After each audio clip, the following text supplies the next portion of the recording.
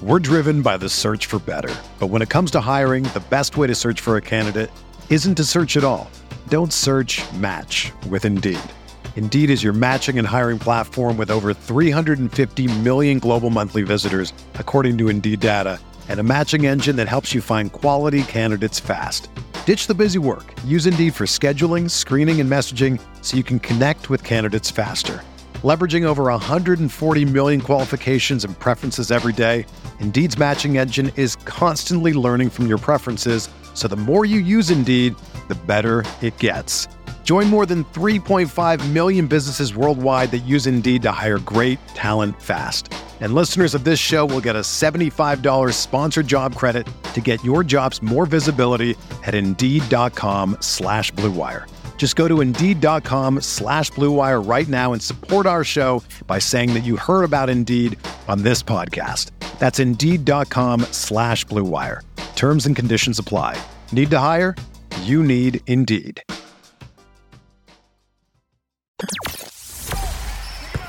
The hottest Knicks tape you'll find online. Knicks all day. We bleed blue and orange. This is Knicks Fan TV, your one-stop shop for the ultimate New York Knicks fan experience. Throws it down. News, rumors, debates, post-game live streams featuring live callers. Let's go Knicks, baby! And now, your host, CP, the NY Fanatic.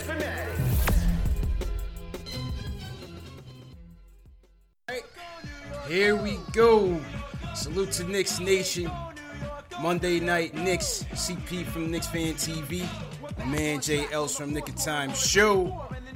Special guest on the quarantine stream, Jay Ellis. He was the number one pick of the 2000 NBA draft. Right. 15-year veteran. All-star. 2 NBA Finals appearances. And most importantly, a member of the New York Knicks, Jay Ellis. 2012-14. Right. Knicks tape in the building. Kenyon Martin. Yeah. In here. K-Mar, how you doing, bro?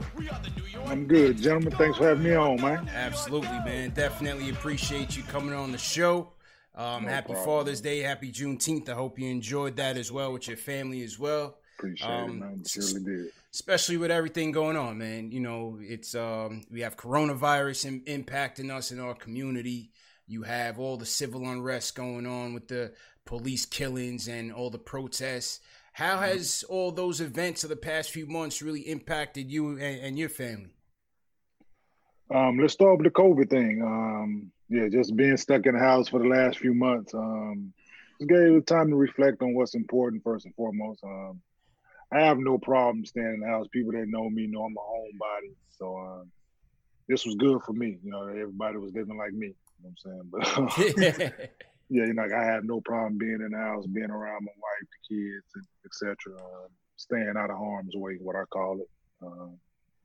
But then I'm saying with everything else, from the George Floyd to Ahmaud Arbery, and the list goes on, man. It's just unfortunate that we're still dealing with this in 2020.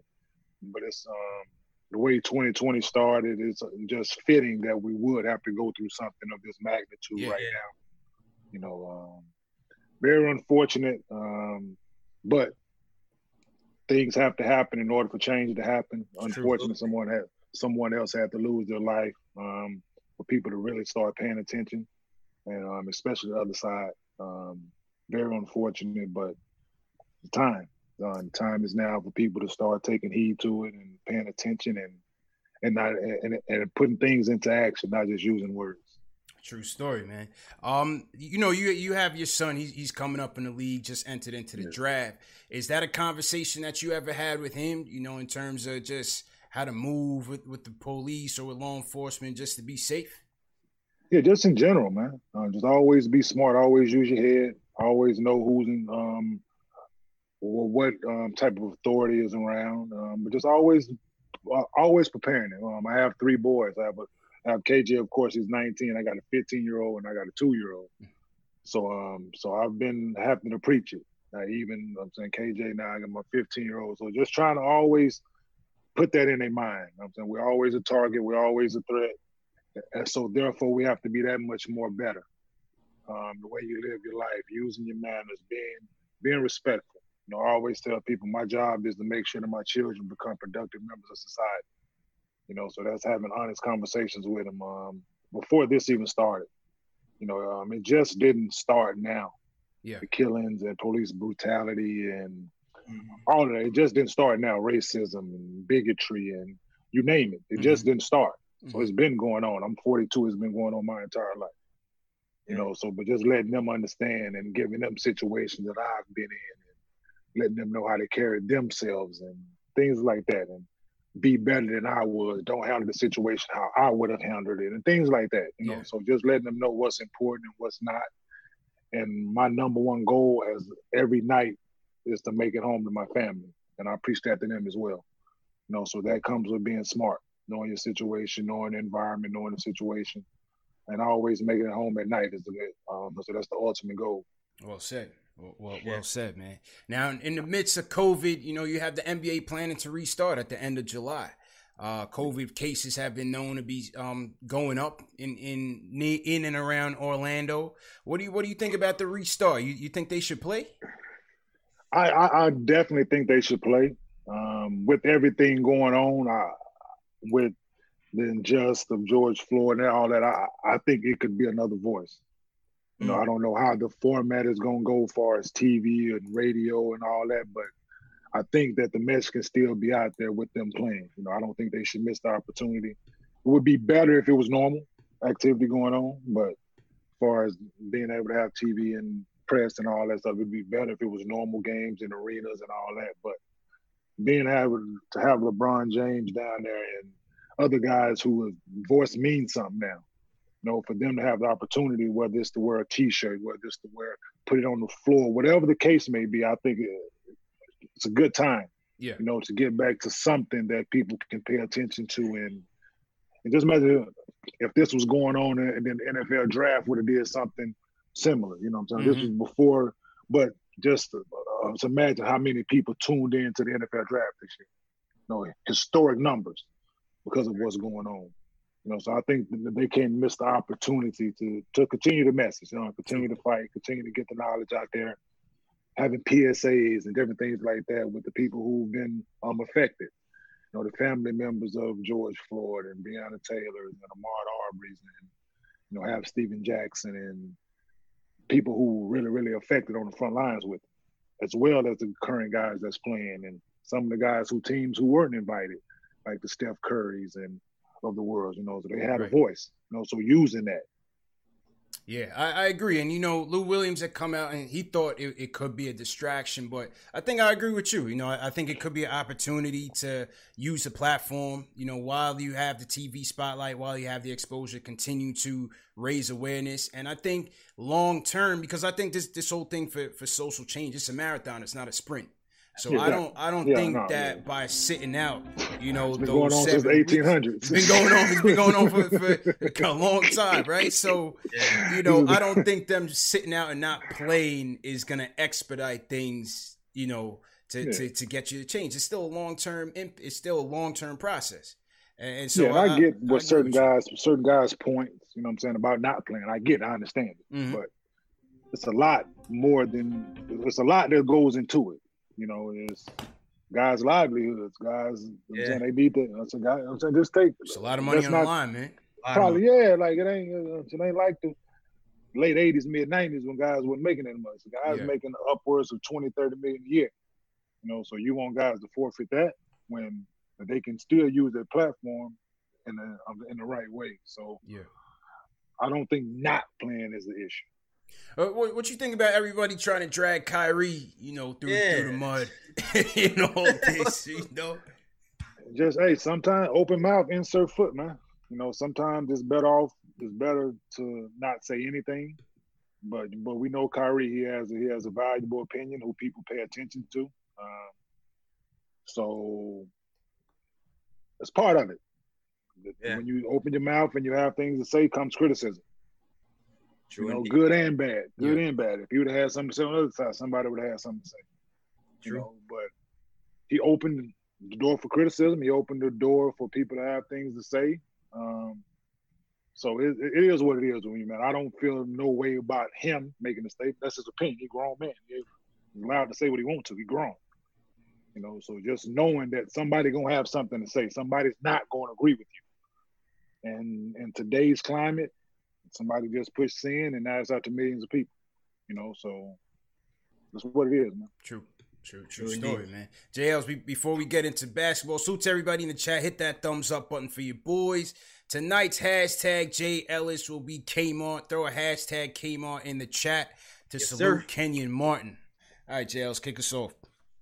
All right, man. So Kenyon, when you got to this team, you was already kind of stacked. We had Melo here, we had Felton, we had Jason Kidd. So what did you feel like you brought to the team, and why do you feel like you fit so well with the team? Because you fit really seamlessly with everybody. Yeah, I like the makeup of the squad first and foremost before I got there. I looked at the bigs we had, as far as Amari, Rasheed, Kurt, those guys. I just thought and Tyson as well. I thought I bought some of the same similar attributes as Tyson. You know, defensive minded, but total team guy, man. Like I don't need the ball and need shots to affect the game. I never have. Right. You know, so when you have that mentality, you're able to come in and you get it where you get it. And get in where you finish. Some days you might score 15, 20. Some days you might score 8. So you got to know that, you know. But my impact on the game had nothing to do with scoring. So yeah, I was able to come in and fit in right away with them guys. Like some guys, if you bring a guy in and he needs to average 17, then it's going to be a problem.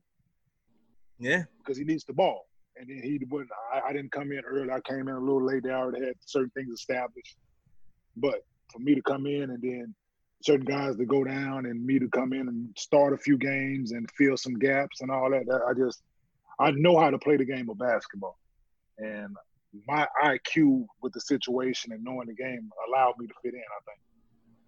Yeah, absolutely, man. I really like the makeup of the team, especially the big men. A lot of the big men on that squad, they had the similar attributes, like you just said, offense, defense, and all of them kind of just knew their role and knew where to fit in. Quality vets, man. We had quality vets that year.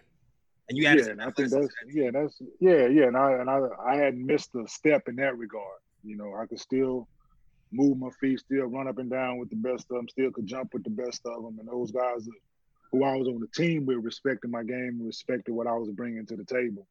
And I had a head coach that allowed me to be me. Absolutely. Yeah, speaking of head coach, too, because we all see that Mike Woodson, he is a candidate to be a Knicks coach. How do you feel he did with that squad? Like, what do you think he brought to the table to have everybody just mesh so seamlessly? He was able to – I like Woody personally. You know, that was my first time being around him. I seen him on the bench like other places and all that, but that was my first time being around him and able to talk basketball with him. And he allowed us to be men first and foremost. He held us accountable. He didn't, from Melo to Chris Copeland, everybody was held accountable, which I love. You know, not every coach can do that. Not every coach can demand that respect. I mean, Woody did that. Yeah, absolutely. I heard Felton said the same thing we interviewed him. He spoke very highly of Woody. And the way he got it, J.R. Smith, too, he got him to 6 man a year. You figured he could be honest conversations, man. Sitting JR, telling him down, this is what you could be if you went about it this way. Absolutely. You know, and it wasn't his fault we lost Indiana, man. It was all on us. Game plan was there. Everything was in place. We just didn't get it done. We just didn't get it done as a unit. You know, I was right in it. I played a lot of minutes. I played good minutes. We just didn't get it done. You know, not the fault Mike Woodson had us prepared. He knew how to go about it, and nothing but the highest respect for Woody. And I hope he gets another opportunity. I hope he's a real candidate for this job, man, because he deserves it. Because the exit wasn't the best. No, it wasn't. It wasn't his fault. It definitely wasn't. It was treated very poorly, in my opinion, because it wasn't his fault. We had a lot of injuries that year. Mm-hmm. A lot of injuries. Guys in and out, and don't get the opportunity to at least get another year deal and see how it go from there. Yeah, that was weird of Phil to kind of just not even give him the shot. But, you know, Phil had his own plan from the jump. Oh, yeah, definitely. A failed plan. It wasn't – listen, it just wasn't Woody. You know what I'm saying? With a lot of us. You know, looked at our age, looked at what we had did, and made his mind up already. Yeah. You know, and Woody deserved another shot, and I think he deserves another shot now. You know, so I really hope he's in real consideration, and they not just using this as the Rooney rule. You know what I'm saying? It's true. 10 candidates in the pot right now. Yeah, man. Everybody is in the pot right now, man. So we'll see, man. But I was a big Woodson fan when he was here as well.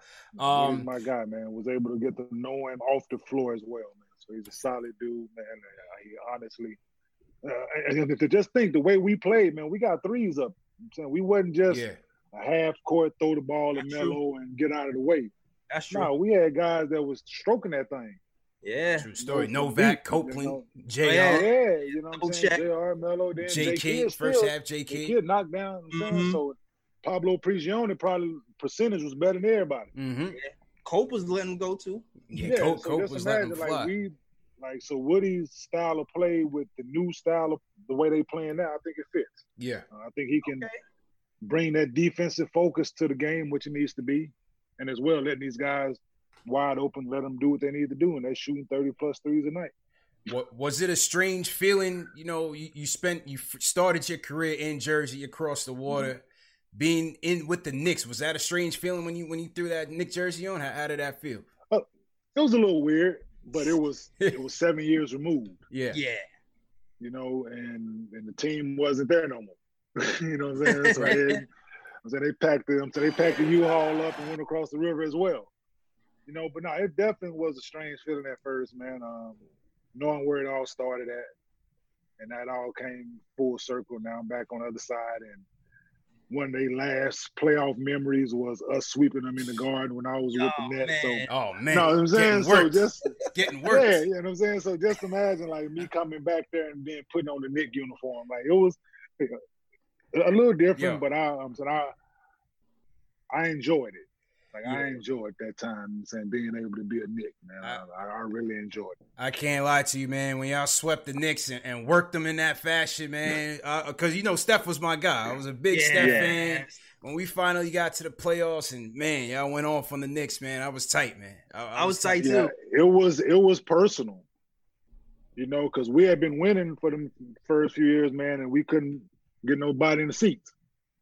The Knicks hadn't really been there, and they just historically sell out. Mm-hmm. And then when we would play them in the Meadowlands, and all the Knicks fans would come over and all that, like that. It would be a road game for you. Yeah, in the backyard. That bothered me, bothered us. So when we had the opportunity to put foot to ass,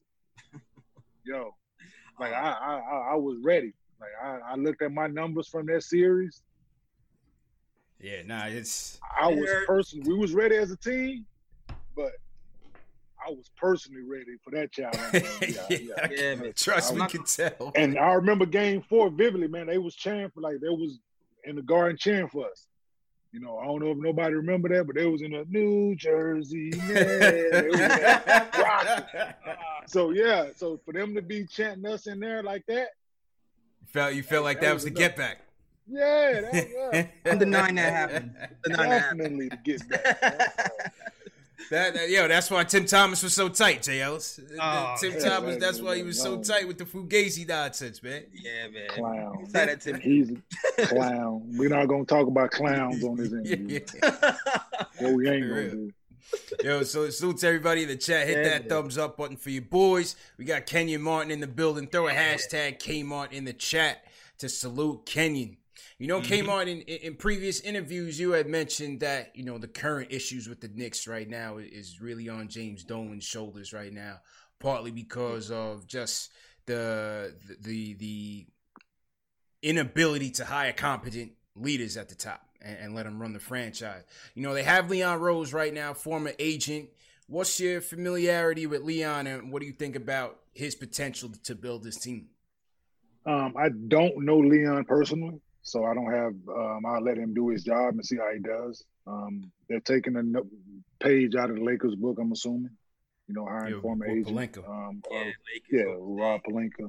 You know, so following in those footsteps. If I'm not mistaken, Leon Rose had Melo early. If I'm not mistaken, a few other people. So I guess they're looking at that aspect and figuring that it can work. But my my critique and criticism of James Dolan, I think, was pretty accurate. It wasn't personal. I was doing the job. Somebody asked me a question, and I've spoken to Dolan since about those statements. Yeah, about those statements, of course. And I explained to him it wasn't personal. But ultimately, there's a pecking order in every sports organization, every business, every so you name it. It starts up top. Most business decisions come across who's in charge desk. Facts. Did you feel and then you have the ultimate say so. Yeah. So therefore, from the Phil Jackson hiring on down, I think was bad moves. Me too. You know, that just so and I wasn't the only person that thought that. Right. But in his circle, and amongst his peers, they only look at the fact that Phil Jackson won championships as a coach and he bring along his people and all that. Like, no. Like, what makes you good at something don't make you good at the other. Yeah. It is. You know, so he was a hell of a basketball coach. He can get guys to buy into what he was preaching and coached two of arguably the greatest players of all time and got them to buy into what he was preaching, and it worked. But that don't mean he can pick talent. Right. I agree. It don't mean he can pick a head coach, somebody who you think might think like you. To get guys, it's a different time era. It's different. But I think they're going about it the right way now, making different decisions, thinking outside the box, following other people's footsteps and not keep doing it your way because your way has not been working. You know, so I just think that's a smart move, learning from what other teams have done and trying to implement those things within your own organization.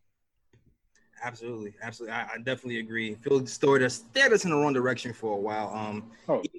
Fisher hired day one.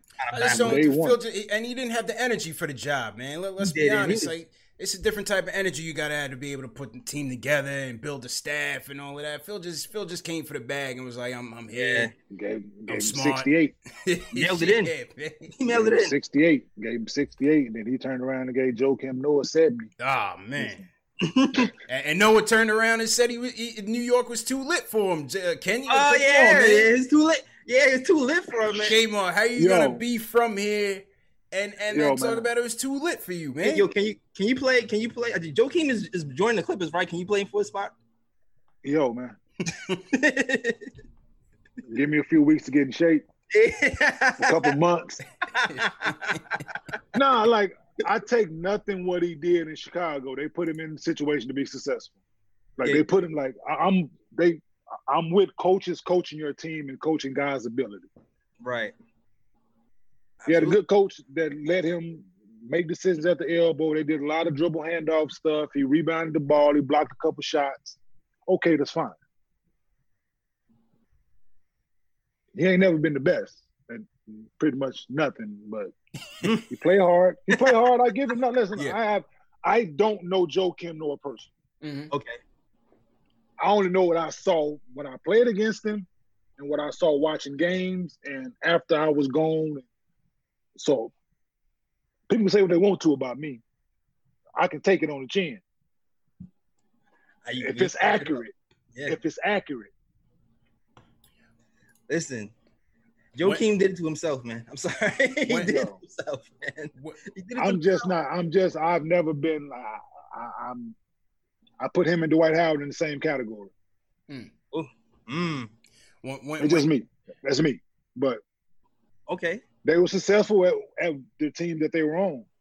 You take them out those environments and those situations, then what are they? Yeah, couldn't translate. When he talked about not being able to handle New York, I look at your situation. You were the number one pick. Yes, you were playing for New Jersey Nets, but you were still in the area. I'm sure you were hitting the city and everything. How do you feel like you were able 22. to 22 years old. How do you feel like you were able to navigate and kind of maintain and keep a low profile? Because I realized what was important. I went out, I did my thing, I had fun, I enjoyed New York. I was fresh out there. I was 22, 23 years. I turned 23 my rookie year, so I had no restrictions. I could get it anywhere. And me being from the other side, people knew I was. But you got to adjust your environment, man, like your surroundings. I don't understand he's from there, but what part is he from? How was his dealings and moving around when he was there? You know, all that plays a factor, but I don't understand if you're not comfortable somewhere. You got to do a job. You got to play basketball, man. So it had to be more to it than that, I believe. That's just my thought process. If I'm there, I've moved around, went different places, and I knew what was important. I knew why I was there. And I make the best of everything else. But I'm there to do my job.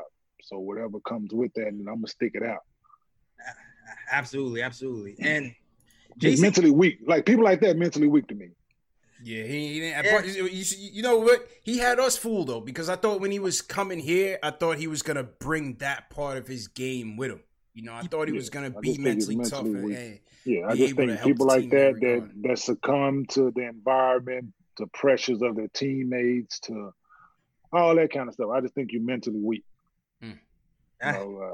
You check it in and you rather bail than deal with it.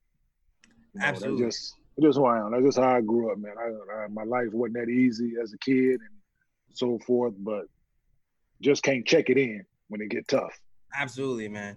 Absolutely. Or you don't like a situation, or you're uncomfortable, or you don't like a situation, you just gonna.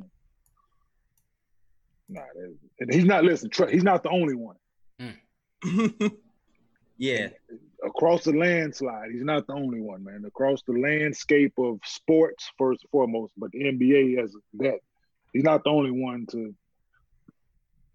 Yeah. Not like his situation, and you're not mentally tough enough to fight through it. Yeah, he just did it in the biggest stage imaginable. True story. That's all. And everybody got an opinion. True story. True story, yeah. So, Jason Kidd, he's made a lot of players better. I'm sure he's made you better as well. He put a lot of people in great places. So, I mean, tell me, how did Jason make you play better? And what do you think the potential of Jason Kidd coaching the New York Knicks would be? How did Jay Kidd make me better? He allowed me just to be me. You know, for me to be young, athletic, and no holds barred. He allowed me to be that. Because he was the same way, just a quieter version, I think. You know, I think we had the same mentality when it comes to the game, when it comes to winning, when it comes to compete. I think we had the same mentality. We never talked about it, which is crazy. We just went out and just hoop. So it's more of a silent leader, not more of a vocal. Yeah. But he had to say something, he did. But for the most part, it was just, I'm going to go out and I'm going to play hard at all times. You know, you play hard, I'll reward you. You run, I'll reward you, but we're going to play hard. And that's what I had from the door. You know, so when he got there, it molded itself. Yeah. You know, It just fits seamlessly. And do you feel like he'll be able to bring that to the Knicks as a coach? How do you feel like the prospect of being a coach here? Yeah, I think every stop from early days in Brooklyn to going to Milwaukee, I think he's learned in every spot. Do's, don'ts, good, bad, and different. I think he's learned. I think that's why he was willing to take the position that he's in now. You know, because before the things that I was hearing, that it was head coach or bust. Yeah. You know, so now him humbling himself in that regard and taking some time to really, really get the craft under his belt, because he hit the ground running. Yeah, he got done playing, and the next year you're head coach. Like, not that don't happen. Yeah. Listen, you think, we're gonna resign Jay Kidd, and then he's with the Nets. Yes. You're like, oh, yeah. Oh yeah, head coach. We all was like, whoa. So I think him able to take a step back and really, really get the craft under his belt, I think it benefited him. He's always had one of the best minds in the game, being arguably one of the best point guards of all time. So he's always been able to think the game. And then I think him learning along the way what he's done well, done not so well, I think it only benefit him moving forward. So if he's able to coach the Knicks, they got a lot of young talent, guys who know who Jay Kidd is. I think it benefits. Yeah, he comes with respect. Some people believe that he can. I don't want to attract free agents, but some people. I don't want that to be the sole reason. That probably could sway a few guys. Unfortunately, it might be a year or two too late for some guys, right? That went to the other side. You know what I'm saying? Like just imagine if J. Kidd was the head coach, somebody different, Mark Jackson was the head coach, then they probably at least could have got a sit down. Absolutely. But they didn't even get a sit down. They didn't even get an interview. They didn't even get an interview. Yeah, but that was supposed to be the appeal of Fizdale. That was supposed to be the appeal of Fizdale, right? Because he had the relationship with KD and the younger guys in the league respected him, and these guys didn't even come for a cup of coffee, man. Like I like Fizz. Fizz made a name for himself being an assistant, but it don't hold the same weight as J. Kidd. I don't think. Mm-hmm. It's unfortunate. Like Fizz is a great coach. Yeah. Great lineage. Pat Riley and so forth, you know what I'm saying? Mm-hmm. Spoelstra, that whole tree. Mm-hmm. You know, but when you say basketball and you hear J. Kidd, your ears perk up. Hall of Famer, yeah. Hall of Fame, you know what I'm saying? First ballot. Like, so it's exactly. I was waiting here. It's just a little different. Him playing on both sides, him playing Nets, and then for a long time, and then Knicks and championship and being. So I just think when you talk of trying to recruit guys or having guys' interest, I think J. Kidd name itself would spark guys' interest. You heard it. You heard it, CP. Hey, I didn't. That was probably another Mills dud, but we'll keep it pushing. That was another dud on top of that Noah contract. Because Kmart, that wasn't Phil negotiating that Noah contract. That was Mills, man. That was definitely Mills. That was Mills negotiating that contract, man. Joakim Noah did the chin ups on Phil Jackson's shoulder. He's like, sign him. Yeah, it's unfortunate, man. Steve Mills was there for a long time. A lot of it fell in his lap. People don't like the dynamic of his relationship with Dolan, so it was there for a long time. So they was intertwined. Absolutely, yeah. I'm glad to move on from Steve Mills, but definitely glad. Steve a good man though, man. He just that job is tough, man. Tough job. Yeah. Like Steve a good dude, man, but that's a tough job to be in, a tough position, man. True. In that city. Mm-hmm. Like that's a tough spot, dog. Nothing against him personally. It's just some of the contracts. It's a rock and hard place. Questionable. That's a rock and hard place. No, it definitely is. No, but there's just some of the guys, the skill set is there. Some of the guys, maybe not so much, but I give him 50-50. All right, Ron Baker. I see you. $8 million, Steve Mills. Oh, man. All right. All right, moving on, Ken. Hey, he got to send it to somebody. Somebody got to okay. Yeah. See, send it to me. True story. 5-7 and all. Anyway. They the size of the dog, man. Hey, there it is. Right, Nate? All right, Nate? All right, man. So Ken, you've been in the league for a while. I've been all-star a few times. You made your mark in the league. But you went to the finals too, and you had 2 losses to the Lakers and the Spurs. How did you feel like you recovered from those losses? Start with the Lakers. That was the first one. We didn't have a chance. We thought we did. They were seasoned, and not too many people on this planet could guard Shaq at the time. Yeah, that's another monster. Shaq, that was probably Shaq at his peak. Yeah. So we were behind the 8 ball in that regard, man. They came out. Games were competitive, but they just knew they had that experience of being there already, and then they had Shaq as well. I think we learned going into the next year, going to San Antonio. We thought we had a legitimate shot. We won a game down there. So then we let one get away at home. If we win one of them at home, we were in a great situation. But we never thought that it was going to end that way. Thought we had an opportunity to get back. Never been back. So that was what I learned in them situations is that it's not guaranteed that you're going back. Yeah. Seize the moment, which I tried to do for the most part every time I took the floor. Game 6, last game, didn't go my way. I couldn't throw it in the ocean.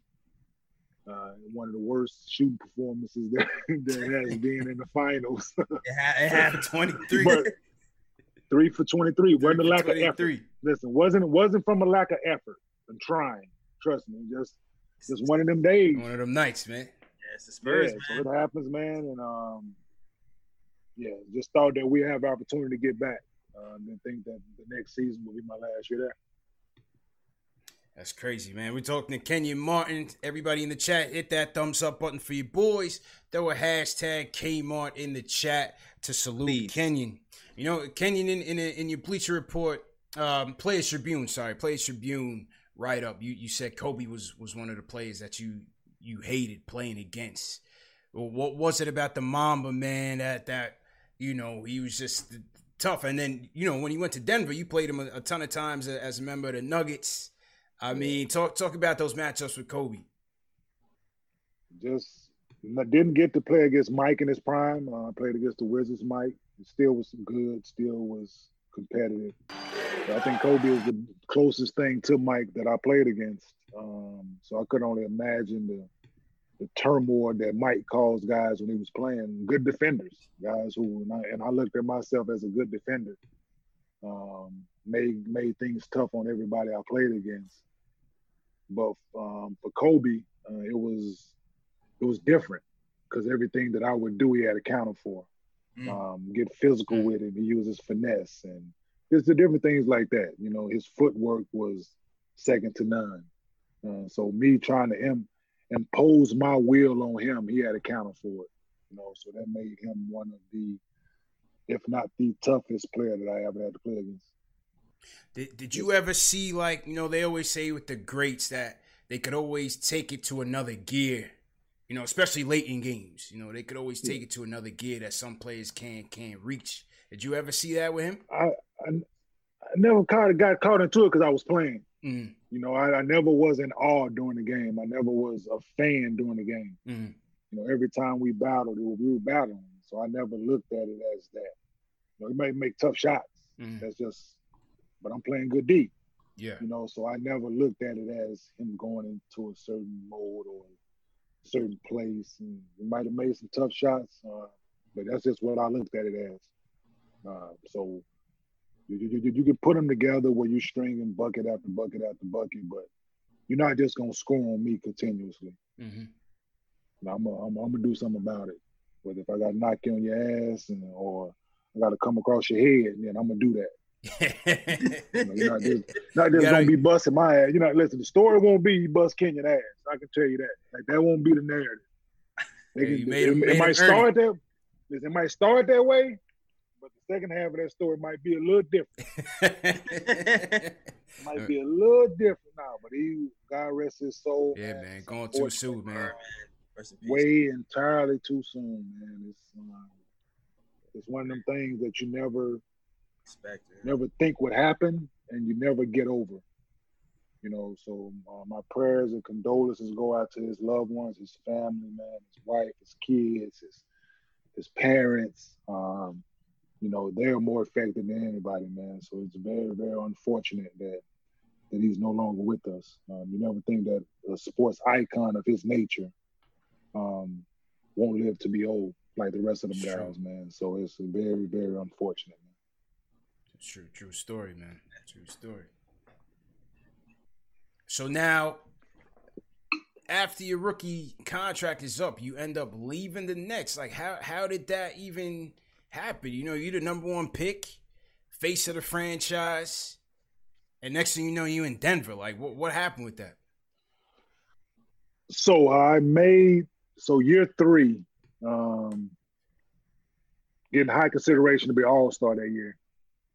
I don't make it. The All-Star game is in Atlanta. They put Sharif Abdul-Rahim on the team because they want to represent it from the local city. He playing well. Sharif probably having 20-something, which he was a scorer. But I think we were the number one team in the conference. And for us to only have one representative that year was a shame.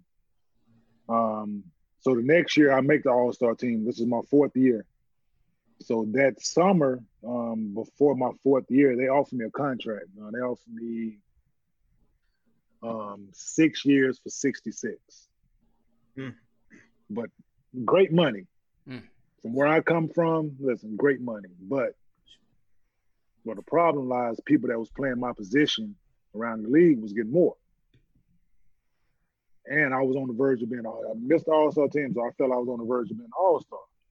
Then we coming off finals appearance. I'm a major part of that. Make it to the finals again. Right. Yeah, so they offered me 6 for 66. So I bet on myself. I turned it down because I was still under my rookie contract, so I didn't have to sign. Mm-hmm. You know, we was going into the last year of my rookie deal, which was my 4th year. They took their team option. I declined my 5th year. So I was still under my rookie deal, so there was no need for me to sign it, basically. I could have signed the extension, but there was no need for me to sign it. Right. So next year, my 4th year, I made the All-Star team. So now, leverage on my side, which was always on my side, but it's even more on my side now. Right. We lose to the Pistons, off season. Still waiting on the phone call to this day. Damn. Jeez. Like, it ain't like they offered something and I turned it down. Yeah. Like, they never called. That's crazy. Like, they never offered anything after the 66. That's crazy. Wow. Like, didn't even call to be like, are you talking to anybody else? Yeah. Or You sure? Nothing. Wow. we can give you this 66 again. Like, do you want this? Like, nothing. Wow. Like, I'm so sure. I waited. I waited a few days after free agent. July 1st come and go. No phone call. July 2nd, 3rd, 4th. I'm like, yo. Wow. I'm over here. I'm available. Let's talk to me. So I hit J Kidd. I called him. I hit J Kidd. Like, man, they ain't offering me that, man. Like, I ain't heard from nobody. And his exact words, like, okay, I love playing with you, man, but go get your money. So that led to me going to Atlanta and me getting ready to go to Utah and me visiting Denver. Those were the only really teams that had money to spend at the time. Mm-hmm. So went to Atlanta. They offered a certain amount. I was contemplating it. I was on my way to Utah to go visit the Jazz, and they told me I didn't have to come because they signed Carlos Boozer. Yeah, that's when Boozer got the bag too. Oh, yeah, Boozer had the bag. So they gave him like the 60 or 66, whatever that number was.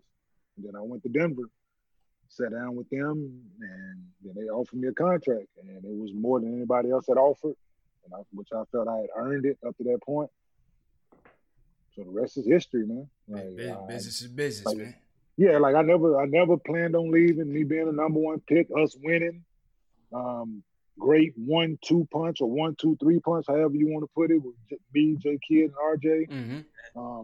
Kerry coming back, being healthy. I don't think I'm leaving. Like I'm there. Like so we winning, things going well. Other guys been in place for long. I think the only person that really left under winning circumstances was Shaq. Yeah. That's the only person that I could think of that left when they were winning, or had potential to be something. Mm-hmm. You had a good side kicking Penny. You had a good surrounding cast. So I'm looking at it in that manner. Like I'm gonna be here. Yeah, that's the era they stayed there. They stayed where they were drafted. Yeah. And then that decision, like Bruce Ratner, like it was his decision. Like Bruce was majority owner of the team. Mm-hmm. We had the whole group. Jay-Z was in the group, and all the people was in the group. But Bruce Ratner had 51%. So ultimately, it was his decision not to sign me. Damn. Yeah. So I never met the man before that, and years go by. I mean, years go by. Maybe 10 years or so go by before I finally meet him. Like we had an event out here in LA. Michael Strahan had an bowling event down Lucky Strike, LA Live. I go, mutual friends. Somebody like I got somebody I want you to meet. Kenyon Martin, Bruce Ratner, Kenyon Martin. The owner of the team. Never even met him before. Oh, owner. So the first words out of his mouth is, "Hope there's no hard feelings." Oh wow. Fuck you mean there's no hard feelings? Wow. Definitely fucking hard feelings. Yeah, man. yeah. And they know they did you greasy, man. No, but just like I'm gonna put it this way. Had I stayed I made the All-Star team 1 year, right? Had I stayed where I am, that one is 6, 7, 8, not like. Yeah. Just think about it. Me, J.O., Elton Brand, maybe he went to the other side from the Bulls. Well, just think about 4s and 5s that was around at the time. In the East. In the East. Yeah. Yeah, it's heavy. I'm multiple year All-Star. With my point guard and me keep getting better, like I'm multiple year All-Star. Yeah, that's true. But this one decision, I go to the West, where it's stacked up. Just stacked up, man. Yeah. Chris Webber, KG, Tim Duncan, Melo, you name just whoever was there at the time. You name it. Mm-hmm. At those positions was stacked. Yeah, you're right. So I'm not getting in by getting voted. And guys gonna put up more numbers than I am. So now I'm stuck. I'm ass out with All-Star. You know what I'm saying? So no, it was with that. It was endorsement. It was a lot of shit that decision affected. So man, yeah, I hold a grudge against Bruce Ratner. Definitely do. It's tough. Like to this day. To this day, like he cost me money, cost me All-Star appearances, cost me a lot. Man, I didn't even think about that. Tough side of the business, man. Yeah, Tough Definitely side of the business. Tough side of the business. For But sure. you never think it's gonna come to that. Yeah. Because you're winning. You're winning, you're in a good spot. But then they have ways of reminding you. I was just employee number 6, dog. Damn. That's crazy, man. We talking What it is. we talking to Kenyon Martin. Salute to everybody in the chat. Hit that thumbs up button for your boys. You know, Kenyon, you mentioned all the beasts in the West at the 4 and 5. Who would you say were your 3 toughest matchups? I would say Tim Duncan for one. Mm-hmm. Throwing in my side throughout. The Spurs were throwing in my side throughout my career. Played them more times in the playoffs, I think, than anybody, and didn't get a win. For my time in Jersey, finals, going to Denver, playing them in the playoffs, going to the Clippers, playing them in the playoffs and losing. So I would say Tim Duncan for sure. Are we just going bigs? Yeah, like the players that you matched up with. I'm going to match up against everybody. So I had to guard everybody every night. You were versatile. So I switched every pick and roll. So, but my matchup to start the game, who I was starting out on, I would say Tim, probably Dirk, and Kobe. Dirk, that Dirk fadeaway, man. I used to get like you ask them dudes, man. Like I used to get in fits defensively because I thought I looked at myself as a solid defender where I made things difficult on you. I made you go into your bag. You know, you just wasn't go beat me with your primary move. You know, but you know, those guys, they didn't score all the points they scored for a reason. True story. And getting the accolades that they're getting for a reason. But if you ask them dudes, I think I held my own. But them was probably 3 of the toughest. Yeah, that's what you did, man. You always brought the defense for sure. For sure. When you on the Nuggets, man, I feel like a lot of the Nuggets, they seem like they were like on the brink a few times, and they were always Nuggets had a squad, bro. Yeah, Nuggets had a squad. There was always a point guard away. It seemed like, and then AI gets there, and we're like, oh, this is it. This is it. What? In your opinion, what happened when AI get there? Why didn't that work out? I just think it does a couple things. I just think the dynamic of Melo and AI together was too much. I don't think you can have 2 guys averaging 27, and that Kyrie and Bron did for the most part in the playoffs, but throughout the regular season, you know, that's pretty much. Like Kyrie probably averaging 22, 21, whatever the number was. But I just think those guys they both needed the ball in order for us to be successful. Taking nothing away from their skill set. 2 prolific scorers throughout their career. Absolutely. But I just think when it ultimately comes down to it, there's only one ball. Yeah, I agree. That dynamic of it and having a bullshit coach.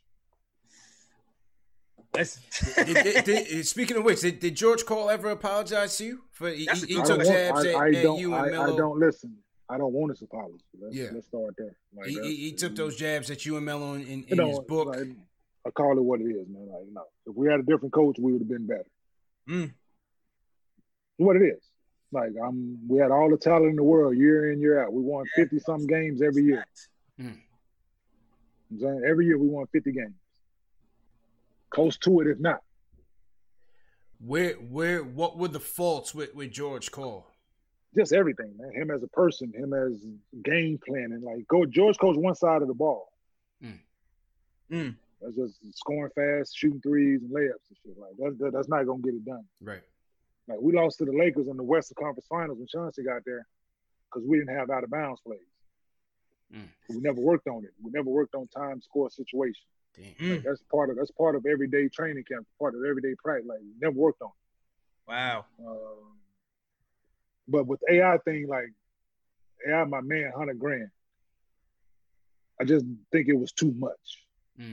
Too much of similarities. Right. Not enough balance. And then I think not enough balance. And I think because both of those guys need, in order to feel like they had an effect on the game, like they need the massage, they need to score, they need to have it. So I think when Chauncey got there, Chauncey wasn't the need to score guard that AI is in order to be effective. So Chauncey thing was I make big shots when they come my way. I get everybody involved. I know the game, and I'm not going to let George dictate.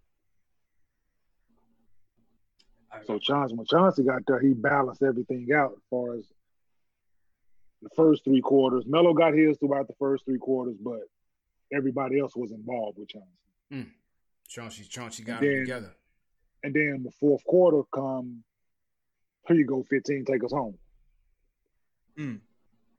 It's true, and you saw, man, y'all came close against the Lakers, man. Yeah, that's what I'm saying. So that's just the difference of AI, great player throughout his career.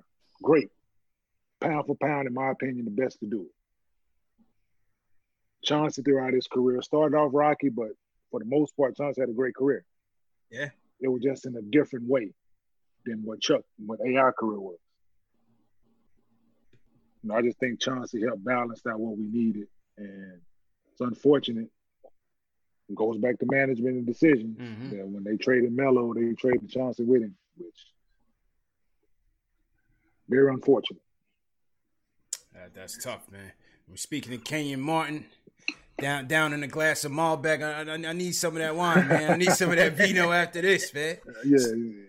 Anytime, gentlemen, anytime. Yeah, of course, sit down and get a sip, man. Yeah, definitely appreciate it, man. Salute to everybody in the chat. Hit that thumbs up button for your boys.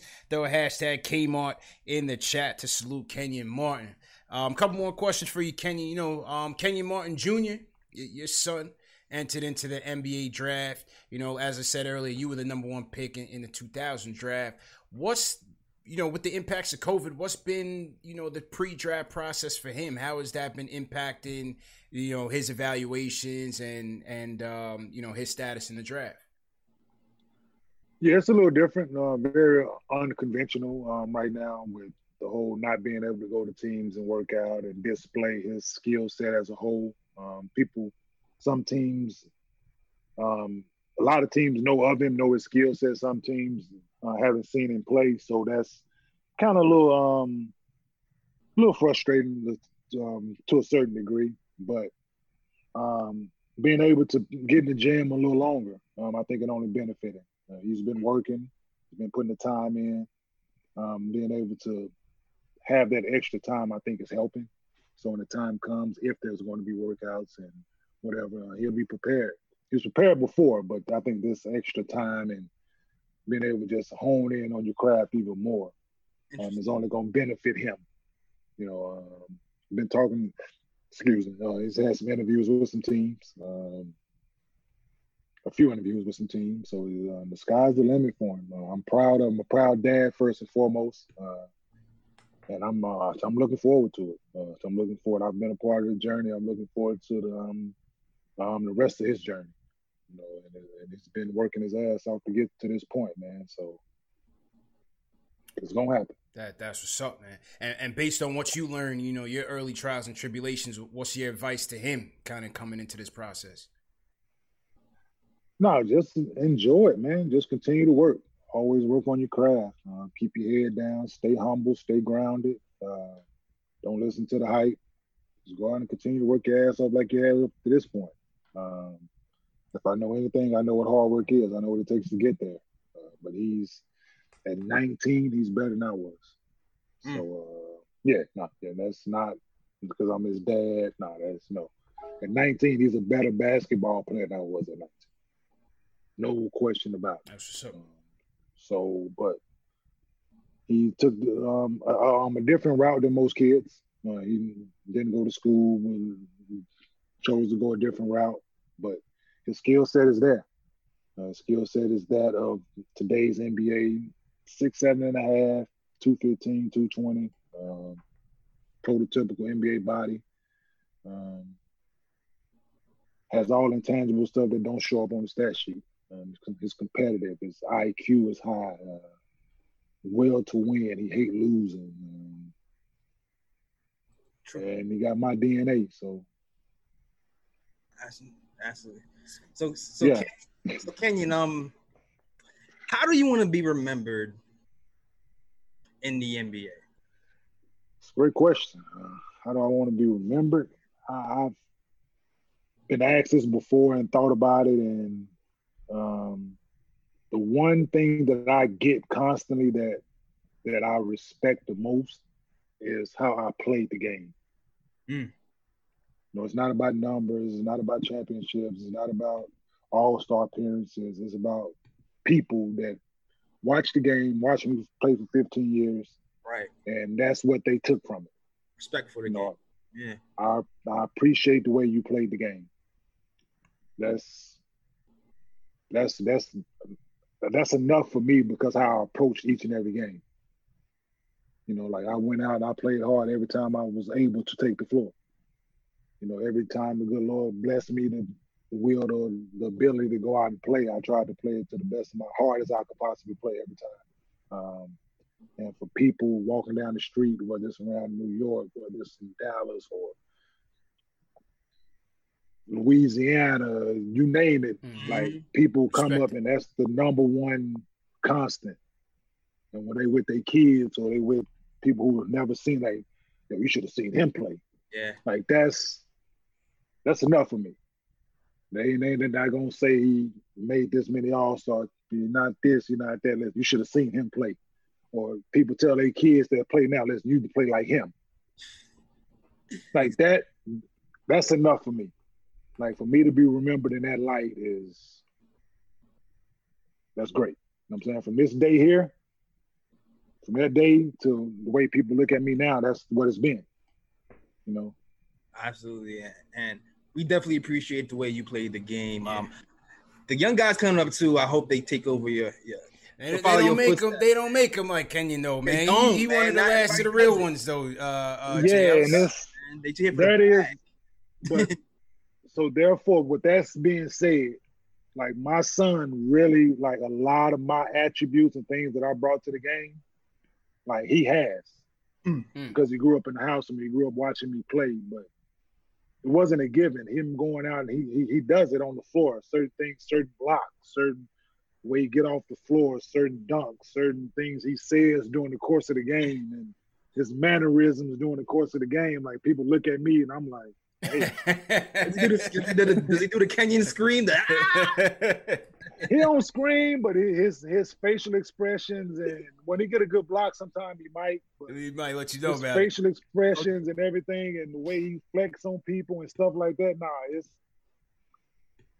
it's definitely a good sight for me. You know what I'm saying? that he was watching. I'm a proud papa, man. Like for him to go up and him to grab your shit out the air and push it on the break and go make an assist on the other end. I'm like, I would have passed it up.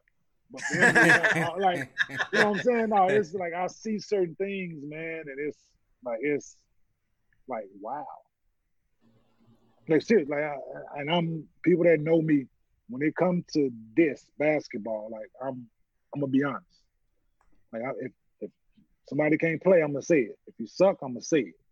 If you good, I'm gonna say it. If you need to work on this, I'm gonna say it. But there's no doubt in my mind that when people get to see it, he's ready.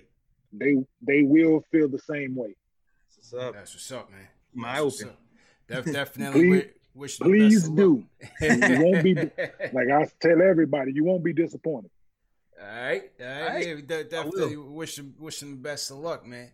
Appreciate it. Yeah, Kmart, man, we definitely appreciate you giving us some time, man, and to rap about hoops and everything. Look like retirement is treating you well, man. You're killing it in the media game. Been on every major network talking hoops. You got I forgot to mention Round Ball Rap with Mark Spears. Definitely respect Mark Spears and the Undefeated. So it looked like retirement's been treating you well, man. Yeah, man, just trying to figure the next chapter out, man. Played for 15 years. Just trying to do my part for my family first and foremost, man, and stay relevant in the basketball world. And I've been told by plenty of people, if I don't give back in some facet of the game, that I cheated the game. But just trying to transition in different things, business stuff first and foremost. This media stuff, talking hoop, I can do it aimlessly. So just being able to, I've been blessed to be able to talk with you guys and be with Mark and be on ESPN and be on Fox and these different things, man. Just blessed. Blessed beyond belief. Just trying to make the best of my time here. Sure. We blessed to be with you right now, man. Yeah, man. That's appreciate the love, gentlemen. Nah, man, it was a pleasure, man, being able to recap and go over the career and different things that happened, the things that I haven't probably thought about. I appreciate you guys, man. I appreciate what you guys are doing. Two black men doing it the right way. My hat goes off to you, gentlemen. Appreciate you, man. Hope you join us again, Kmart. Thanks again for the time. Anytime, man. Anytime. Absolutely, man. Best of luck to your son. Health and happiness to you and your family, man. Thanks again, brother. Absolutely. Love you. I'll stay safe out here, man. All right, man. Kenyon Martin, ladies and gentlemen. Throw Kmart in the chat. Hit that thumbs up Kmart. button. Hit that thumbs up button for your boys, Jay Ellis. Another quality production by the Post Game Live boys. Salute to Kmart once again. Come on, man. Hit that thumbs up button for your boys. Please do. Yes, sir. Let me get you back in here, Jay Ellis. Salute to everybody in the chat. We'll get the phones up. We got a couple more things we want to rap about. Let me set your screen up here, Jay Ellis. Only Kmart I acknowledge, CP. Kmart I acknowledge, CP is Kenyon. That's it, man. I don't know any other. That's it. We don't know no others, man. We don't know no others, man. I go to Walmart. I don't respect that. Oh, man. All right, hang on. Let me get your screen up here. Ready? Salute to everybody in the chat once again. Ron Cleveland is in the building, JL. Man. The man, the myth, the legend is in the building. Caught it live, man. Appreciate you, Ron. All right, JLs. Show's on you. What you think, man? Classic. Another good interview, man. Yeah, man. Stand-up guy, man. Very stand-up guy. Came on to stand-up guy, man. Stand-up guy. Baffles me the free agency stories, man. Yeah. Stories standing out to me right now. He didn't even get a call. Didn't even get a call, man. After him and J Kidd and RJ. Facts.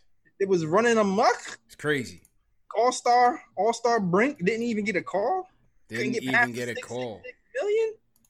That was alarming. A lot of good teams got broken up because people didn't want to cough up the dough. Well, I think that, and also I think that maybe they thought the Vince Carter deal would have been a lot better for them. You know what I mean? That's true. Remember, they went after Vinsanity that same year. Yeah. So maybe they thought that the Vince acquisition would have been a better balance for them, because the thing about the Nets were they didn't have the depth. Yeah. You know what I mean? They didn't have the depth to compete in the West. In the East, it was all right. They could match up with Detroit and the Pacers and Boston at the time, but with the West, you needed that firepower, man. They just didn't have it. Yeah. They wanted. I guess they were really trying to get over that hump. Yeah. And when they got close, they was just like, all right, well, maybe we should try to like get some more bullets in the gun, and it backfired. True story. I just threw your screen on here. Let me get your chat in here. Salute to everybody in the chat. Once again, hit that thumbs up button for you boys. Let me launch the phones. And let's hear from the people, JLs. We got to talk about the coaching as well. Coaching updates. 10 candidates. We are up to 10 candidates for the coaching job, Jay Ellis. We got a whole nother team. We got a whole nother team just the coaches coming in. So I definitely want to cap on that. But let me launch the phones real quick so we can get the people in here. If you're new in the chat, leave us a hashtag new so we can shout you guys out. A couple Nets fans in here too. Don't be shy. You could throw hashtag Nets in there. We know you in here. Don't worry about it. Yeah. I couldn't stand that team, JLs. I couldn't either, man. I couldn't stand the Nets. I didn't really get the chance to say it, but I couldn't stand the Nets when they were good, man. I couldn't stand it. When him and J Kidd first got here, I'm not gonna lie. Especially J Kidd, more so J Kidd than Kenyon. Mm-hmm. I felt a little bit weird. I did. Well, because Steph was my guy, and they were running laps around the Knicks them times, bro. Running straight up laps exactly. around the Knicks, bro. And like Kenyon said, it was personal. It wasn't just no ordinary, we playing a basketball game. Like, nah, they ain't like us and we ain't like them. Because it was the little brother syndrome, man. The Knicks still own the town. The Knicks still own the town. Even when they win the finals, like the pomp and circumstance, like the energy just wasn't there for the Nets, man. No, it wasn't. Even when they went to the finals, I think because people probably thought that, they didn't really have a shot, especially against the Lakers. They definitely had no shot against the Lakers. So Lakers ridiculous. But this was always a Knicks town, man. You know what I mean? Still is. Absolutely. Before we get to the phones, let me shout out Jose Diaz, team hashtag new. Andrew Lopez, what's going on? Dr. X, what's going on? Team hashtag new. Mm-hmm. Salute to everybody. We're gonna get to Ron in 2 seconds. Hang tight. So hold on 1 second. Yeah, Smo Vito Colito, shout out to you. I see you. Colito, go ahead, babe. All right.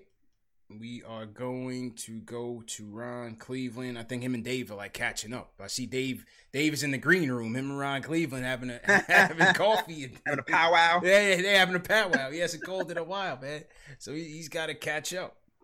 Yeah, like how the kids, Yeah. the AI situation, I agree with him. It was just too much. Even though he and Melo did lead the league in scoring that first year he got there, it was just Chauncey brought the better balance. Being able to he didn't need the rock to be effective, still able to score off ball. Obviously, Melo was going to dominate the ball in that regard, so you needed a more balance from your floor general, and that's what Chauncey brought. We knew that. Yeah, man. I wish we had Chauncey on the Knicks a little bit earlier, because when Chauncey came over here, that little short stint that he was, whoa, like the effect he had on the team, floor general, was immediate. Mm-hmm. It was like, what in the? I'm so mad the injury just took him out. Yeah, he caught like a weird thigh injury, and he was just never the same. Because him and Melo together for like a season, a whole year, with the right coach, I think could have done something. I think absolutely that was it. Whether you're a world-class athlete or a podcaster like me, we all understand the importance of mental and physical well-being and proper recovery for top-notch performance. That's why I'm excited that Unified Healing is sponsoring this podcast. Unified Healing is a new and super innovative global network of wellness centers powered by Energy Enhancement System, or EE System. If you haven't heard of the EE System, you'll want to listen up. This technology promotes wellness, deep relaxation, purification, and rejuvenation. In hundreds of locations across the globe, access to a center is easy and affordable. Interested in experiencing the EE System technology for yourself? Go to unifiedhealing.com/bluewire to learn more and find a center near you. That's unifydhealing.com/Blue Wire. No material or testimonials on the Unified Healing website are intended to be viewed as medical advice or a substitute for professional medical advice, diagnosis, or treatment. Always seek the advice of your physician or other qualified healthcare provider with any questions you may have regarding a medical condition or treatment and before undertaking a new healthcare regimen, including EE system.